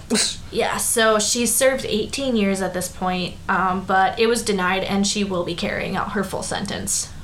She's still going to get out before she dies, though. She'll be out in about 4 years. Yep. And this is why they, why the girls went to Gregg Olson, to spread awareness about Shelly, because she will be out. Yep. She has life left on her, so things Warn could still happen. Of her. Yeah. So, today, Nikki is now 47. She lives in Seattle, and she is married with children still. Oh, I love that show. Married with Children? Yes. She works for her husband's landscaping company. And so she's doing good. She lives in $1 million house. No. So good. She's doing really good. Sammy is now 44, and she has 3 children, and she's an elementary school teacher. No. Yes, and she lives in Washington still. Tori is now 33, and she lives in Colorado, and she works in social media. She isn't an influencer, she's a manager of social media. She's a big shot in social media. So these girls are doing really good for themselves, and I'm so proud of them. I hope they all get restraining orders or no contact orders or whatever if she does get out. I really hope so too. And they still get together once a year at Nikki's home in Seattle, so they still talk. And they'll probably be able to, because since they talked about all of this and it's gotten public in the last few years, yeah, obviously they know that the kid said something. Yeah. And you would think that, they would give them those orders just because. But, they're terrified of her. They didn't even go in and make, they weren't at the court date. The lawyers and stuff, they didn't have them testify against her because they, for one, didn't want to put them through that because they've already been through so much. Yeah. And 2, it was honestly kind of dangerous for them to be there, and so Shelly might not know that it was them. No, but when she gets out. Yeah, I was when she gets out, I really hope that if the kids ask for it, that... Yeah. And, Sammy's even said that, she is, terrified for the day that Shelly gets out and hopes that she doesn't, call them or show up to her doorstep. She says she can picture herself barricading her doors because Shelly came up and is knocking on the door, terrified for her life because Shelly's at her doorstep. That's gotta be terrifying to think about. Yeah. And a lot of times, You can do a thing where if a person did something to you and they're going to be getting out of prison, the prison's supposed to call you and say, hey, this person's being released on this date. Yep. Just a heads up. Very rarely do they do that. I know, and it's terrifying. Yep. Very rarely do they do that. So a lot of times sometimes they do, though. Person does show up to the victim's house and the victim has no idea. Yeah. It's scary Sometimes stuff. they do, but I think, like... Majority of the time, they don't, though. I think it's when it's, like, prisons. Like, you have so many people there. You know, there's hundreds of inmates. They probably don't... They can't keep track of all of them. Yeah. Well, they should, but they don't. Yeah, and they probably... You know, phone numbers probably get lost over the years. And... Oh, yeah, especially if you, like, change your number and stuff like that. Yep. Yeah, so they're really trying to bring awareness about her mother because of the fact that she will be free someday, and they worry that someone might become her next target. You know, she very well could meet somebody on the streets, you know, that doesn't listen to audiobooks and stuff like that and doesn't know. And it surprises me that I never heard of this. Yeah, I am so shocked that, like, this isn't a more talked about case. Like, I had no idea about this until I heard the book. Mm-hmm. Like, you would think someone so twisted like this would be talked about a lot more, but she'll probably get really popular when the news will probably say, oh, she's Shelly. Is that her name? Michelle gets out of prison or whatever, and then A&E and Investigation Discovery and Vice, they're all going to want to do things on her, but that's going to be after she's out. That I watched. I watched it on Discovery Plus. It was, what was the show called? It was like Home Sweet Home or something like that, and they did an episode on her, but it's a terrible episode. They dramatize everything. They get the kids' name wrong, which makes me wonder if their names in the book are cover names for their privacy. Because of the fact that I've heard in other places them called different names, so it very well could be. I mean, I wouldn't want my name known. I wouldn't want it out there either. I probably would change my name, so that's one less connection to her I would have. Yeah. So I don't know if it's their actual names or not, but like, you can imagine that this like traumatized them a lot. So even when they go like grocery shopping, they can't even like walk down the bleach aisle or look at duct tape because it triggers memories. You know, they can't even smell bleach because it just brings back everything, and I don't blame them one bit. I bet you they were terrified when they had their first kids too. Oh yeah. Because a lot of people that come from abuse are like, oh my god, am I going to be a good parent? And they like... Even in general, people question if they're going to be a good parent, but it's just amplified if you come from something like that. Well, during an interview, Sammy had said something like that she doesn't know how Shelly could look at her kids and do stuff like that because when she held her first newborn, all she could feel was overwhelming love for that kid and that she wanted to protect that child and stuff like that. And she just, like, she knew that she would never be like Shelly. Yeah. And, like... Well, I mean, anytime that we talk about a case where there's, like, some sort of child abuse, especially from a parent to a kid. I don't have kids, but I have a lot of younger siblings. So my mind automatically goes to, like, me in that scenario with my younger siblings. Yeah. It's and, like that hurts. I'm going to do better than that because I don't want to do what happened to me to other people because I know how it feels. Yeah, but, like, I'm assuming that, like, me as a older sister, not even as a mom, if I heard that was happening to my younger siblings, like, I would lose my shit. I would burst into my mom's house and better hope the cops get there first. I love you, Mommy, but if you were like this, like, you know. So, like, as a mom, I feel like your anger would go towards the people hurting, you know. Yeah, it should be, like, 10 times what I would feel, you know? Exactly. It's just like, I don't get how she could do this to her children.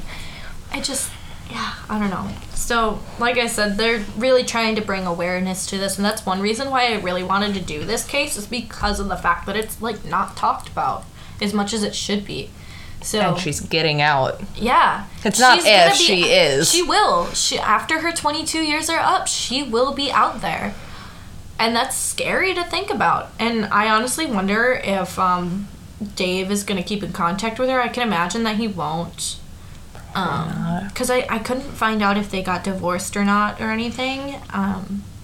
So I don't really know what's going on with that, but I would imagine that they aren't going to have contact and that Dave doesn't want anything to do with Shelly. But I hope so, because that would make his whole remorse thing pretty much go out the window. Yeah. But, I mean, you know, a lot of people in, like, toxic relationships like that, they go back for whatever reason because of the manipulation. So I hope to God that he's strong enough to say no if she does try and pull that card on him or anything. Like, oh, we've been through so much together, Dave. I'm the only one who will understand you, you know, kind of a thing. Yeah. I hope that's not the case, for Dave's sake. Well, hopefully he went to therapy and learned that... Oh, I'm sure he's in therapy. Yeah.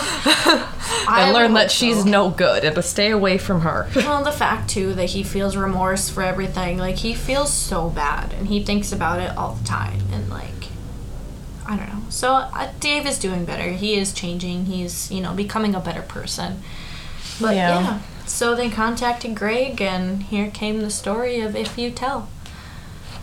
And that is Michelle Knotek, everyone. I don't... Ugh.